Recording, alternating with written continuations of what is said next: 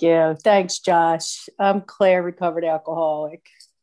Good to be here. If you can't hear me, just give me you know, so, all right, good.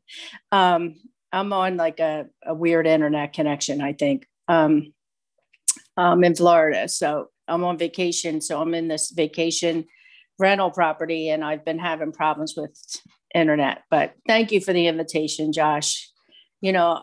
I get this random text. Can you speak at our group in Mississippi? I'm like, okay. It's just funny how God just has me in service, even when I don't want to be sometimes, and I'm really grateful for that.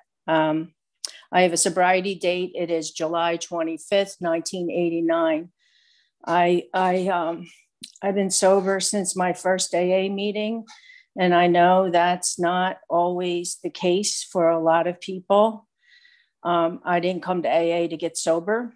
I don't know anyone that came to AA to get sober. I know people that came here to get their jobs back, get their wives back, get out of jail. A lot of reasons why people come to AA.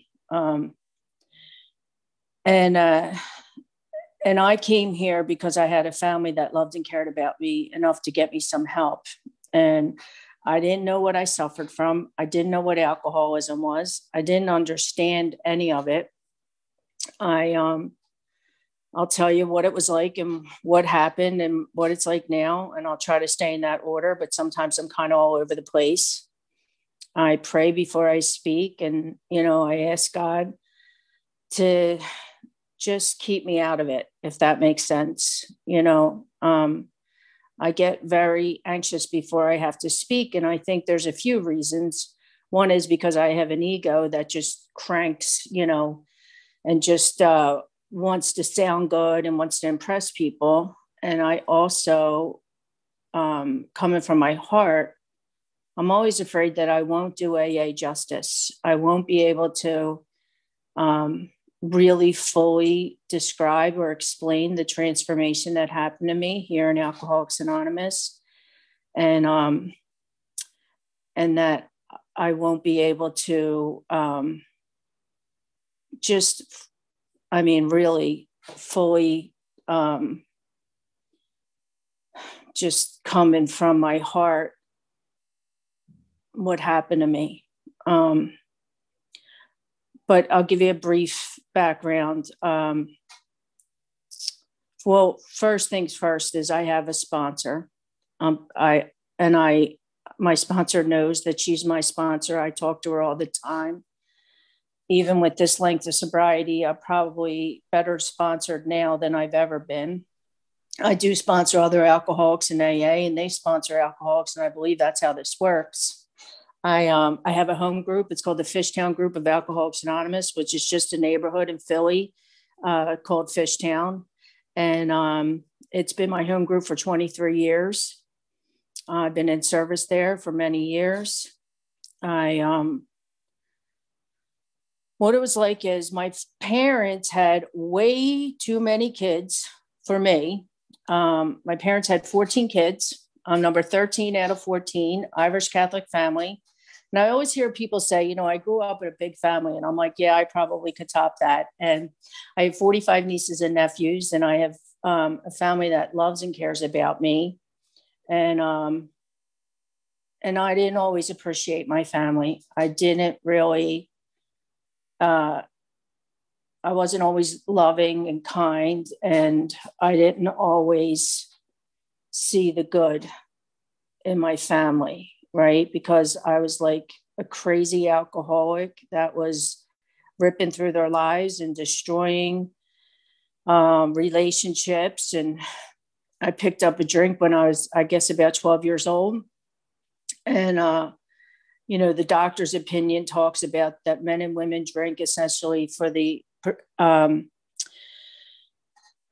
can't even talk, for the effect produced by alcohol. And the effect that it had on me was I got relief. I picked up a drink and I got relief. And what I got relief from was my mind, right? I was always like really anxious, and it seemed like, it was like nonstop. And when I took a drink, it stopped. And it was like amazing to me. So I drank for the effect, and that effect I chased for years and years and years. And then at some point, alcohol stopped working for me. I didn't know I was alcoholic. I didn't know what alcoholism was. I didn't understand the ego. I didn't understand the spiritual malady. When I came to AA, nobody was talking about that. I thought it was a twofold disease. I thought, once I drink, it sets off that phenomenon of craving. I can't stop drinking. And once I stop or I get separated from it, my own mind would take me back to a drink every single time. And yet that's all I thought that was wrong with me. So when I came to AA, I thought all I got to do is stop drinking. But prior to me getting to AA, it's a progressive illness, and it started progressing, right? It was getting worse and worse. And our book says that it gets worse, never better. And that's what was happening to me. Through the years of drinking, things were getting worse. I always had like ideas of, I'm just going to go out for 2 drinks. I was in the restaurant business. We would get done work. They'd give you an after shift drink. And I meant it. Like, I got to get home. I got to get a shower. I got to get my uniform together for tomorrow. And I'm not going to, I'm not going to stay out all night, and I'm going to just have 2 drinks. And then I would get to the bar and I would start drinking. But what I thought happened was I changed my mind, right? Because I wouldn't get home. I wouldn't come to. I wouldn't make it to work the next day. And this went on and on for years and years and years. I just didn't know that that was part of this illness, this craving that developed.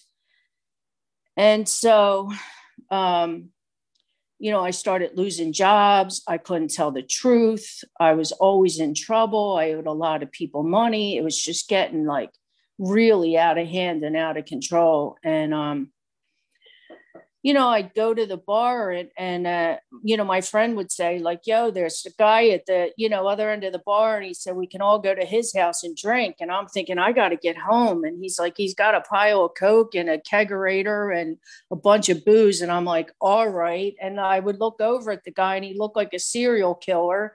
And the next thing I know, we're like hanging in some dude's house that I'd never even seen in my life. And I'm stuck there for 3 days and there's roaches dropping from the ceiling. And it was like insanity.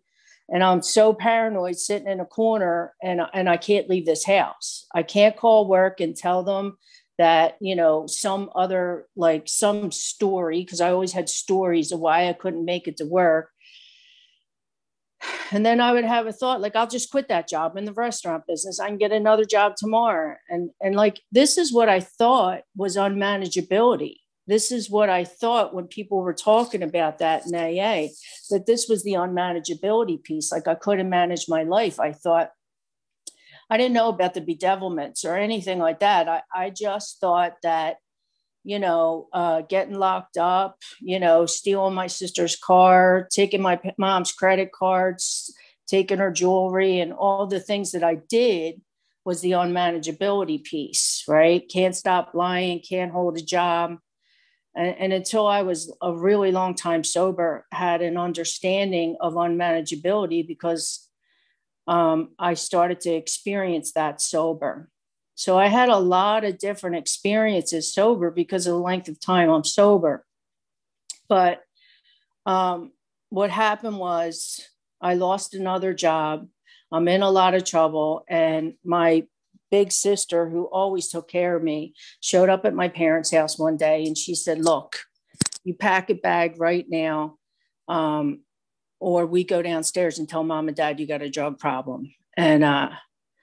And so I packed a bag, right? She's going to make me move in with her and her husband. And they lived in Fishtown, which is, where I live. And it's a neighborhood in Philly, middle class, and everyone sits out front of their house on beach chairs with coolers of beer right next to them. And there's a church or a bar on every other corner. And on the way there, she was giving me like rules, listen, she said, you can drink on the weekends. You can't do any cocaine. And I mean, this was the 80s, right? And she said, and you can, you smoke all the weed you want. And that was the rules. She said, I'm going to give you a job and I'm going to take all the money that you make and I'm going to pay anybody that you owe money to back.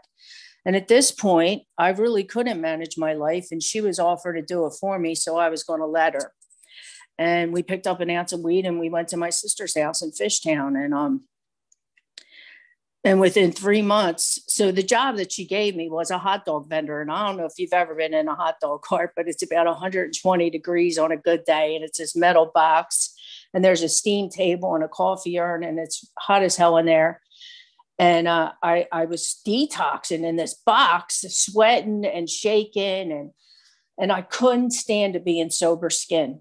I didn't know what was wrong with me at the time, but I just couldn't take that restless, irritable, and discontentedness. And as soon as she would leave me unattended at the cart, you know, like I was on my own, they would set me up in the morning and leave. I would take off. I'd leave this hot dog cart and I'd run up to this playground a couple blocks away because I couldn't stand to be sober. I couldn't stand, you know, being in this trapped in this box. And I would, you know, get what I got and run back. And I was always in trouble. I was always getting caught. They would be waiting for me on the corner. Like, where the hell were you? You leave the cart unattended. There's homeless people in the cart having a hot dog party. You're off doing God knows what. And I would make up stories of what happened and where I would go. And I was always getting caught in my lies, you know? So one day they set me up, right? They knew I was stealing money. I'm embezzling money out of the hot dog cart at this point, right? So they set me up and they, I steal the money, right? They knew I was going to do it. I stole the money. And of course I lied about it. I'm not going to tell the truth when I get confronted. God, no. Right. So next thing I know, you know, my sister and her husband take me to my parents' house. Everyone's screaming at me. And I'm like, you know, getting thrown into a detox. I didn't know they said, you're going to a detoxification unit. I'm like, what the hell is that? Right. So like, I never heard of anyone in AA. One guy I knew that used to drink Jack Daniels from the bottle. He got sober in our neighborhood, but that was the only guy I knew. And so they threw me into this detox and I'm sitting there in a paper dress, eating peanut butter and jelly sandwiches, drinking Shasta because they don't really like you to have caffeine. And the guy that's next to me in a paper dress says, you know, you ought to go to a rehab. And I'm like, what do you know, dude? And he said, it's my 17th detox. I'm like, don't you got a life? You know, like I had no understanding of this illness. And he's like, I can't stop. And I was like, oh. It was like, honestly, the first time I ever heard anyone tell the truth about their drinking. Everyone I drank with lied about the amount they drank or the amount they didn't drink, you know, for years. And so he said, listen, you know, you should go to a rehab. They're going to offer you rehab from here. You should go to rehab. And I'm like, really? He's like, yeah. And I'm like, well, what do they do at rehab? He's like, oh, they got this psychotherapy and it's going to be great. And he tells me all this stuff and they got swimming pools and stuff. And I'm like, you know, I could really use a vacation because my whole family would kill me at this point. So the next thing I know, I'm packing 2 bathing suits. I'm going to rehab. My parents were screaming at me. It was so nuts. And they make my brother drive me to rehab. And this was a brother that I couldn't stand most of my life. And he had been in a bunch of rehabs. And he said, what do you think they're going to do there? I said, they're going to teach me, like, you know, just say no. And he gets hysterical. And I'm like, what's so funny? And he's like, just call me in a week. I'm like, well, what are they going to do to me? He's like, just call me in a week. I'm like, I don't want to go. So I go to this rehab with a Miller Lite shirt on because I'm a bartender, you know, and I walk in and they all come running to me. You can't wear that shirt in here. I'm like, what's the matter with my shirt? Like, I just was clueless. Right. And so they have this family meeting. You know how you see on TV where they're like, you know, we really love you and we want to get you help. And thank God they didn't bring my whole family. They brought a couple sisters, a brother-in-law, my parents. And we're sitting around this table with this counselor, and she's got a chain hickey on her neck. I'm thinking, this is bizarre. And they're all talking at me. And, my sister's asking questions, right? They're like yelling at, like, first of all, you're a piece of shit. You stole mommy's jewelry. It was nothing like you see on TV where they write you letters and say, we love you. They're like, we're pressing charges. We're going to kill you, that kind of stuff. And the next thing I know, my sister's asking questions. She's like, well, the lady said, I think your sister should go to AA. And she's like, she's not an alcoholic lady. She's a drug addict. And I'm like, oh my God, my mom and dad are sitting right here. And she said, well, I don't think she can drink alcohol. And she said, are you telling me that if my cousin gets married, she can't drink at the wedding? And the lady's like, is your cousin getting married? She's like, it's hypothetical, lady. And she's like, what about New Year's Eve? She can't drink on New Year's Eve. Everyone drinks on New Year's Eve. And I chime in and say, yeah, what about it? And the lady's like, oh my God, they all looked at me like they want to kill me. And the lady goes, it's July, people. Can we get a grip here? It's July. You're worried about, December. And she's, explaining she should go to 90 meetings in 90 days, all rehab talk. And I'd never been to one, so I didn't know. And I just remember my sister getting this look on her face and turning to me and saying, are you that far gone? Like, you got to be kidding me. Because I drank with my sister for years. She's like, are you that far gone that you can't just have a couple drinks and go home? I don't know what's wrong with you, but you've been missing. Like, you come home in the same uniform you were in 3 days ago. Your face is dirty. You go to work in the same makeup. Like, what is going, we don't even recognize you. You don't even look the same. I was covered in bruises. I was completely malnourished. I looked a mess. And, I didn't really have an answer for her because I didn't know what was wrong with me. And they suggested that I stay in this rehab longer than the 28 days because I didn't understand it. And they kept me for 41 days. And at that moment, my own mind came up with a plan. I don't know about you, but I always have like reservations and plans. And the plan was, I'm going to play I'm going to play this game. And when everyone gets off my back, I can drink again. And it's 31 years later. And God had a much better plan for my life because that was my plan, right? Because I had that great obsession that someday I'll be able to control and enjoy my drinking. And the truth is, when I was trying to control my drinking, I wasn't enjoying it. And when I was enjoying drinking, I was completely out of control. So I got sober. I didn't know I was getting sober. I was like, that does not sound like fun to me. Getting sober, it sounded horrifying. And I just thought, I'm too young to quit drinking. There's drinks I haven't even tasted yet. There's bars I still want to get to. Like, you got to be kidding me. I thought my life was over. And I came to AA. And I didn't even know what was going on in AA. I got sober in 2 clubhouses in Philadelphia. One was kind of like a biker clubhouse, but no one owned a bike. Okay. The other one was like everyone in there had chains hanging from their wallet, covered in tattoos, beating each other up. And these were the women, no teeth. I was like, what is like, this place is insane, right? I just thought AA was the craziest place I had ever been to. And no one carried a big book. And that's the truth. It's 1989 and I never seen a big book, right? I heard about it. I thought, how big is this book? Like, what are you guys talking about? There was a few whispers about it going through the steps, but mostly it was a just don't drink kind of crew. And that works for some people. But if you're a real deal alcoholic, that bottom of the barrel, hole in the soul alcoholic, that's not going to work for you because it didn't work for me. Although God kept me sober, I got very, very sick sober. And I stayed in the rooms of Alcoholics Anonymous completely untreated for a really long time. So if you're new, I don't want you to listen to that, but I was 8 years sober before I opened a big book.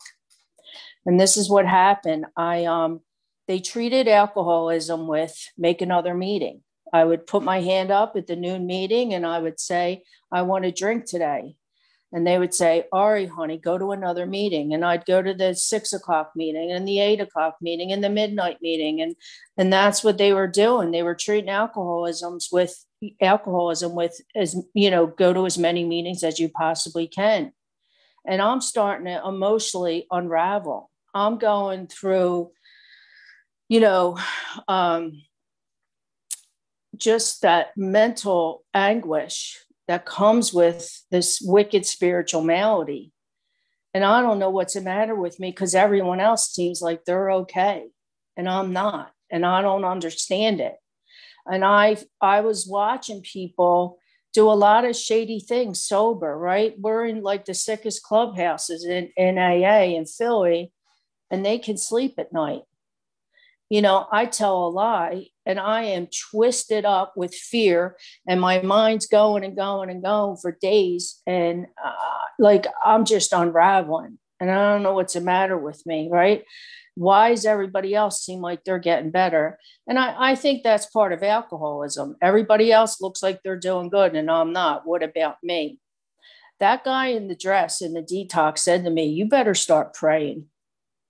If you want a chance at any of this, you better start praying. And I prayed from the minute I got sober. And I had a lot of crazy prayers. I asked God for a lot of things. And I was really like driven by this selfishness of when am I going to be happy? When am I going to be happy? And I, of course, had like a lot of ideas of what would make me happy. And I would ask God for things, right? This stuff of sobriety. And I got a lot of stuff. I got it. I became employable. I got a job. I was, I started getting material things. And I thought, this is AA, right? This is what you do. You get a boyfriend and my first boyfriend, I don't know how relationships work for you, but we met and 2 weeks later we're moving in because we love each other. And I don't even know if I knew his full name, right? And my sponsor was like, I don't think that's a good idea. Well, I'm not going to listen to her. And I lived with this guy. I guess I had about a year sober. And at about a year and a half sober, I couldn't take the craziness anymore that he had relapsed and stole my gold chains. I mean, it's early 90s, right? My VCR. And I said, maybe you should move back into that recovery house I drug you out of. And he did. And 3 weeks later, he married my best friend. So I found out what a resentment was, it was just madness running around AA, like doing 6 meetings a day. That resentment almost ate me alive. And I thought I was mental, because I had no outlet for it. I had no treatment. I remember people saying, you need to pray for them. And I was like, I'm not praying for them. And I remember people saying things like, you may be the only example of a big book they'll ever meet. I'm like, I don't even think I have a big book. Like, it was nuts. And so, 22 years later, that girl came to me and asked me to help her. And she said, I can't stop drinking. Would you help me? And she said, I can't believe you're still sober. I said, me either. And she said, I just need help. Would you help me? And the truth is, I don't have the capacity for that kind of forgiveness. And I don't know when I stopped obsessing about it or I forgave him, because I had nothing to do with that, right? But a loving God allowed me to sponsor that woman. And it was a pretty amazing experience.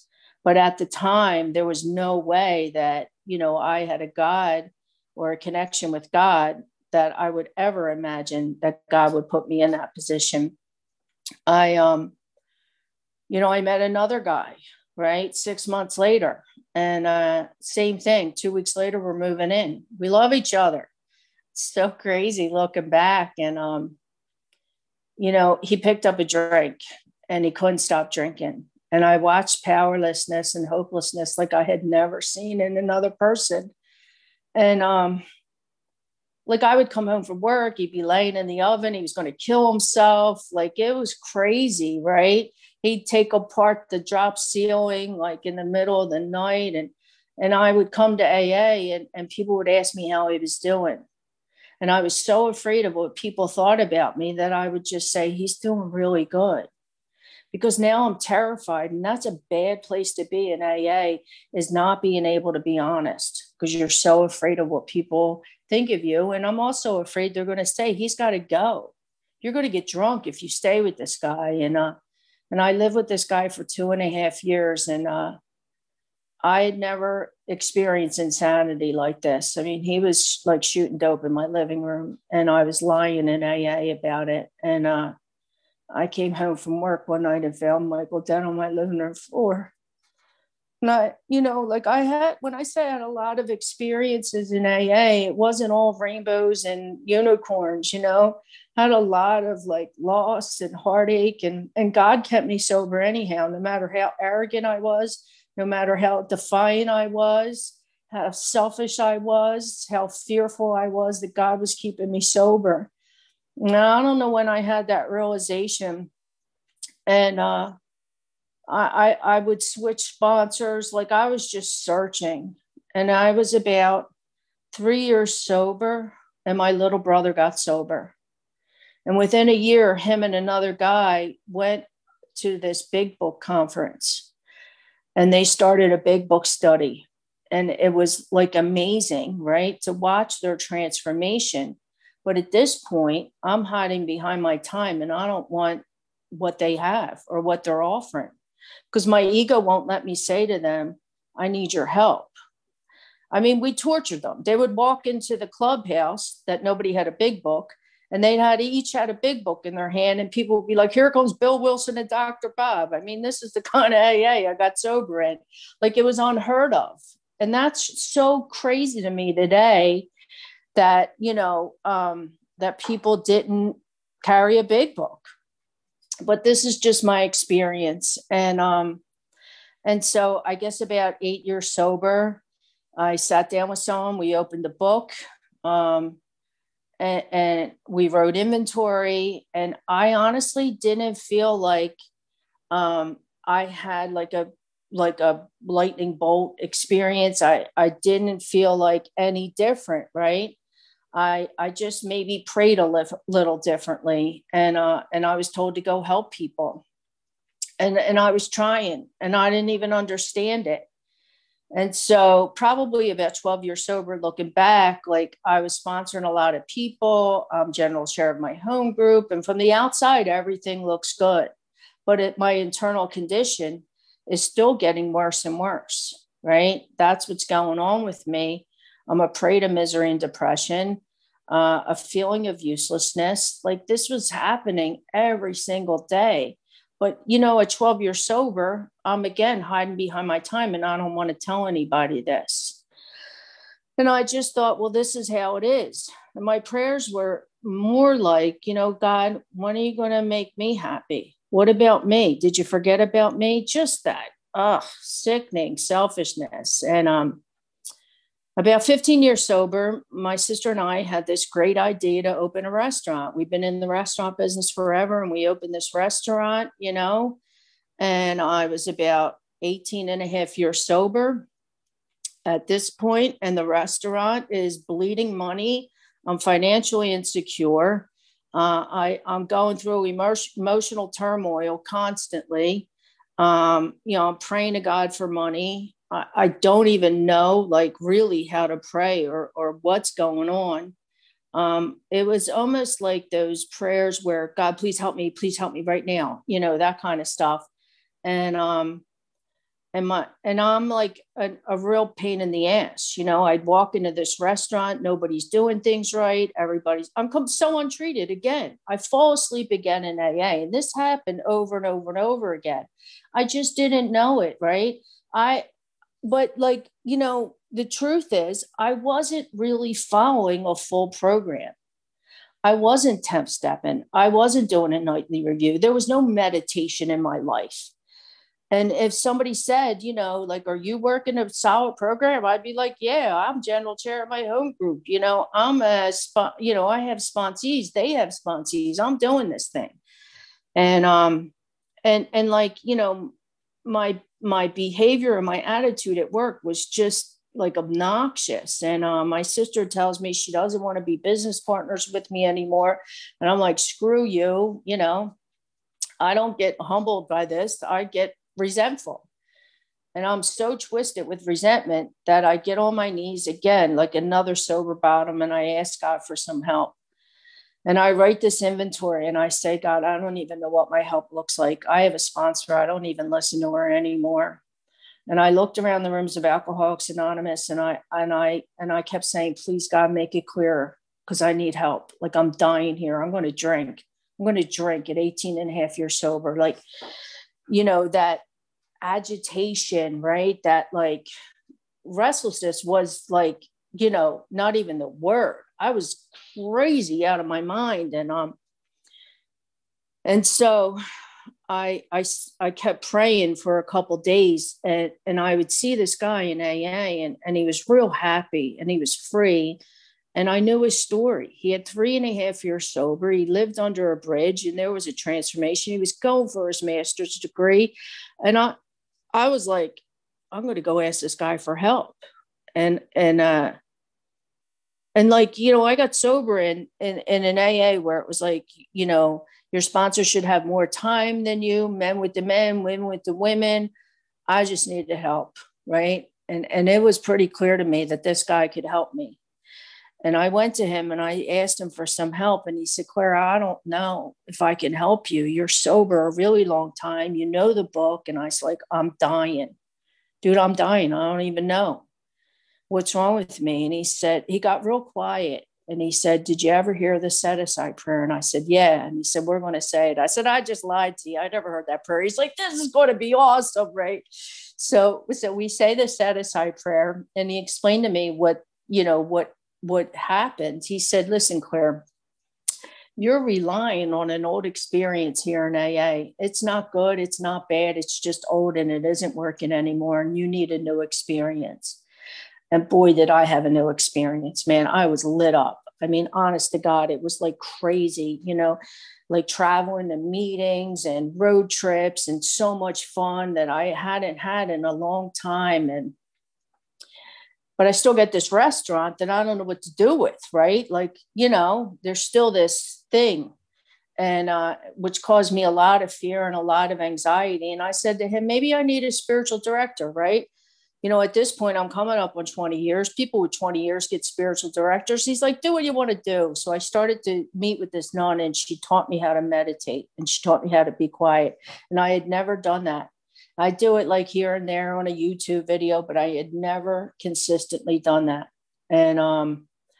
And she really helped me. And one day I said, did I ever tell you I own a restaurant and that we're in a lot of trouble? And she said, no. She said, did you ever talk to God about it? I said, well, I pray for money. She's like, oh my God, go in the chapel right now and tell God everything you told me. And I went in this chapel and I said, look, I'm out of money and I'm out of ideas. And I just need a sign. Like, do I keep this restaurant open? Like, I don't know what even help looks like at this point. And I said, and I need a big sign because I'm delusional. I'll get a reservation for 2 people and think God wants me to keep this restaurant open. And I left that chapel, and 4 hours later, I walked in the restaurant, and my waiter said, you got a phone call that you've been from some producer in Hollywood. I'm like, what? He's like, yeah, you've been anonymously nominated for a reality TV show that helps restaurants that are in trouble. I'm like, you got to be kidding me. And it blew my mind because I didn't really think that God answered prayers that quickly. I never understood when people were talking about a God personal to them. I didn't know that God cared about me that much. I mean, that's the truth. At 20 years sober. And so I called this lady on the phone, and she's like, we get 2,000 emails a day and people are begging for our help. She said, we got one email about your restaurant and it really caught our attention. And I said, was it mean? And she said, no, honey, all it said was, I think these girls could use your help. And I just started crying. And I thought that was my really big sign, because I thought that's a pretty big sign. And I got picked for this show. So I didn't really know how big God was, right? And what a sense of humor. I was on 34 radio stations. I was on Good Day Philadelphia talk show twice. I mean, it was national, this show. And I was the season premiere that year, and I couldn't believe it because I watched the show all the time. And I was like, yeah, they're dirty restaurants. And she's like, we just help people.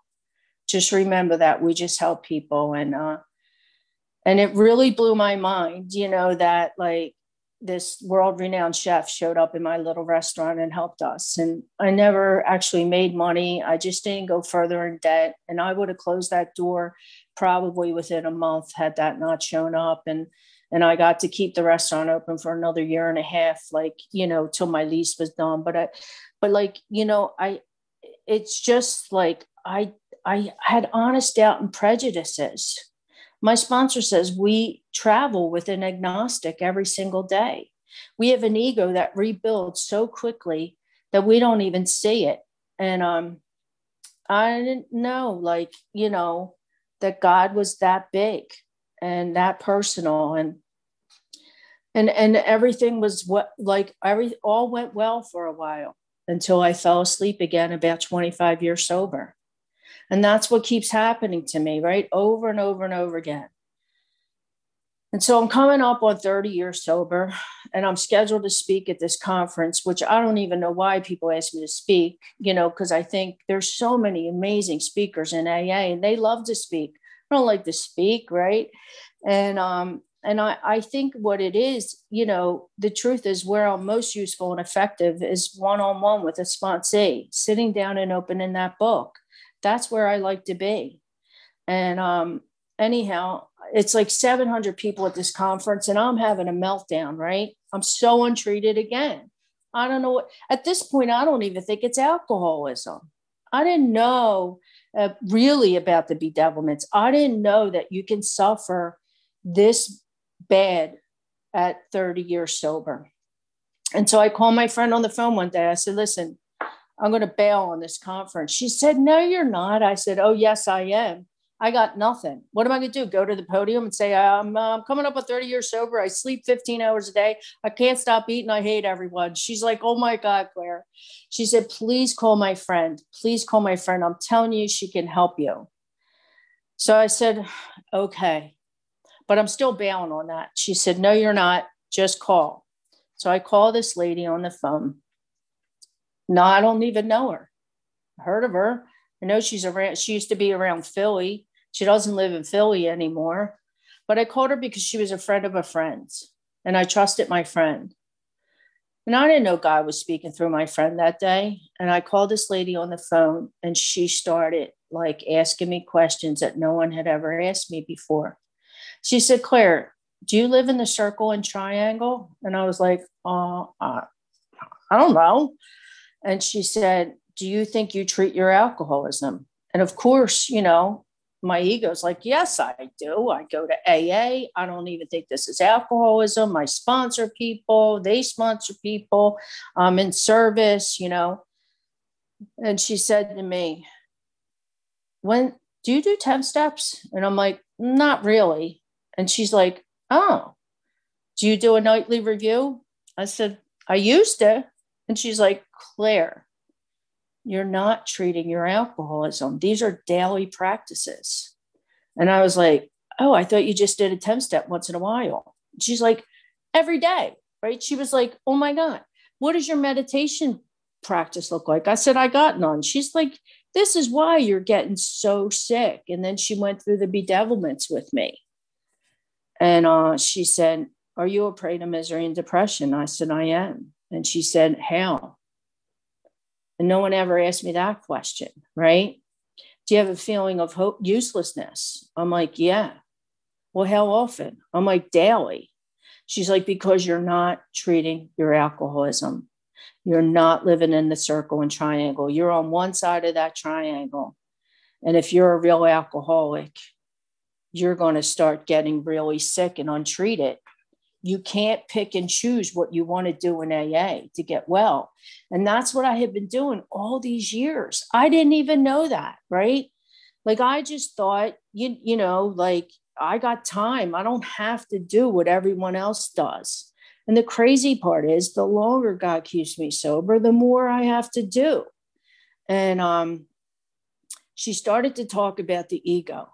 And she started to talk to me about, like, my mind, and me listening to my mind and reacting on everything that my mind told me. And I never heard anyone talk about that. Like, I've been sitting, in this like egoic trance, and I'm listening to my mind crank. Like, I wake up with the rids. Like, I already am restless, irritable, and discontented. And I would open that book on awakening, and I would read that. And I never paused throughout the day.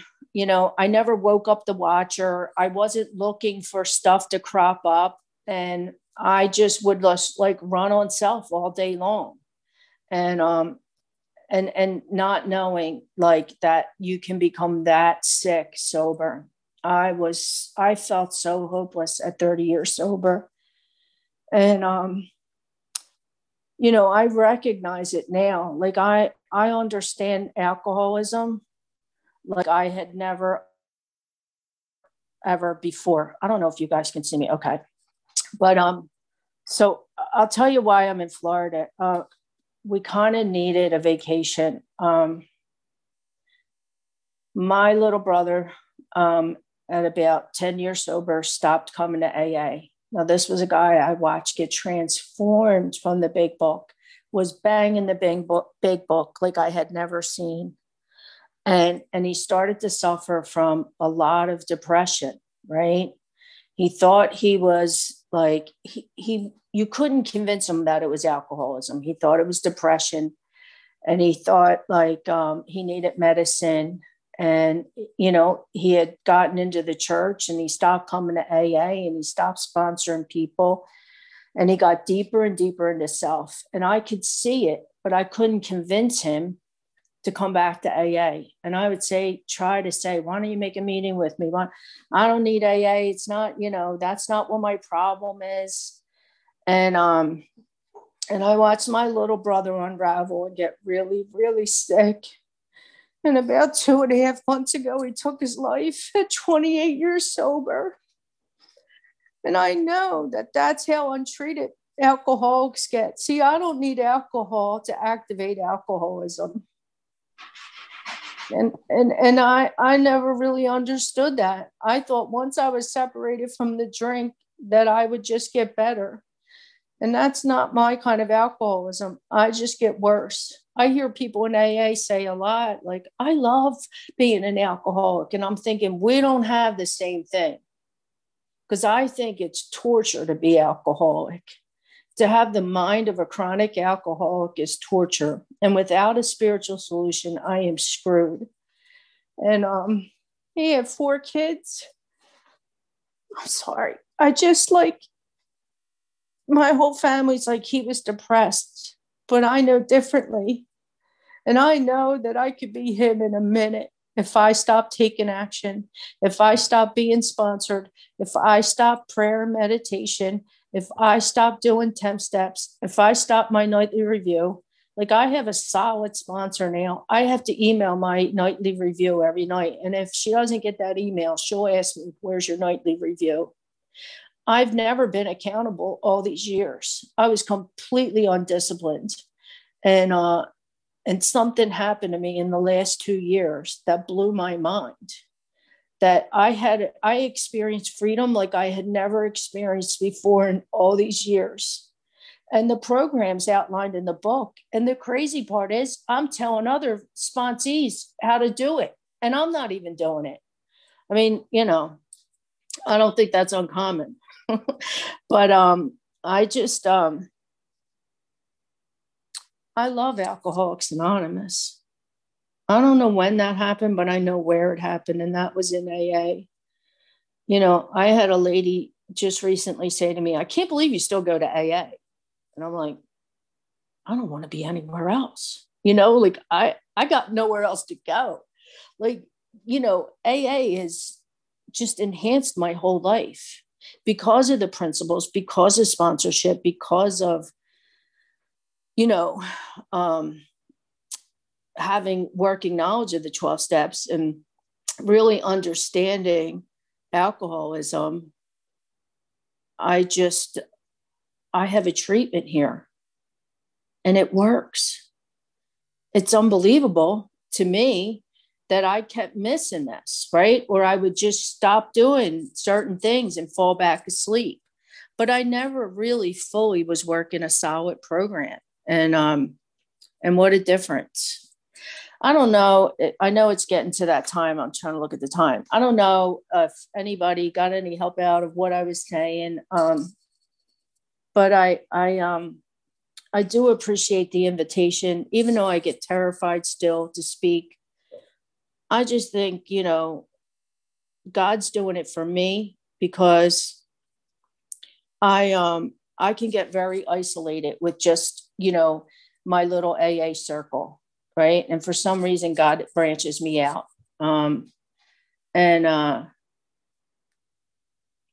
my sponsor, like, she'll tell me, I'll text her throughout the day and she'll say to me, Claire, sit down right here, right now, right? She'll say, open your eyes and you look around. Is everything okay? And I say, yeah. All is well, right? I say, yeah. She said, do you have food? Do you have shelter? Do you have people that love and care about you? I said, yeah. Do you love God? Yeah. God loves you. I say, I know. She goes, so all is well right here, right now. And she gets me back in the great reality. And I just need that. And I'm grateful that I have a sponsor that understands alcoholism, that she's armed with the facts, and she knows exactly what's going on with me.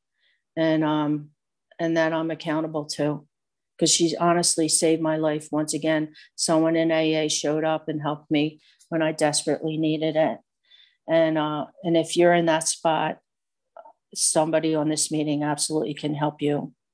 So don't hide behind your time. Done that, doesn't work. And don't be afraid to ask for help because it's here. Thank you all so much.